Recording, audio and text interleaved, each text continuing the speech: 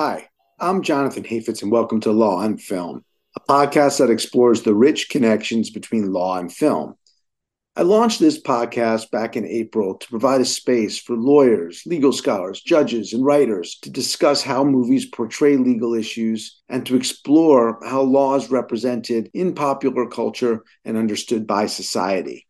Some of the movies on the podcast are classic American courtroom dramas, while others are not typically thought of as law movies at all. But all the films grapple with important legal issues, even if those issues sometimes lie beneath the surface.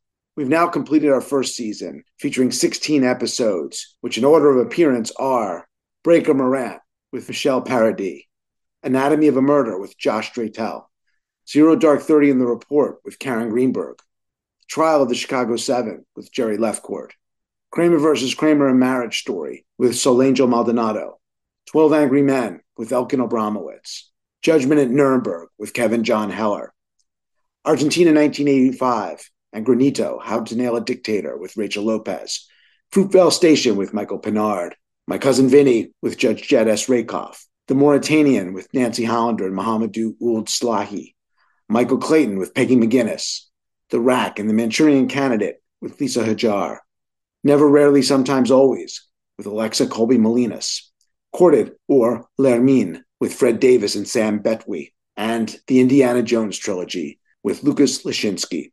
I want to thank my incredible guests for joining me for this inaugural season and my audience for tuning in to these conversations. I'll be back next month on January 16th for season 2. We have some exciting new episodes on the horizon, including on A Civil Action, Norma Ray, Oppenheimer, Killers of the Flower Moon, The Verdict, The Sweet Hereafter, 8 Men Out, Absence of Malice, Eye in the Sky, Elizabeth the Golden Age, and the Caine Mutiny Court-Martial. So please stay tuned for more great discussions about law and film. And in the meantime, best wishes for a happy and healthy new year.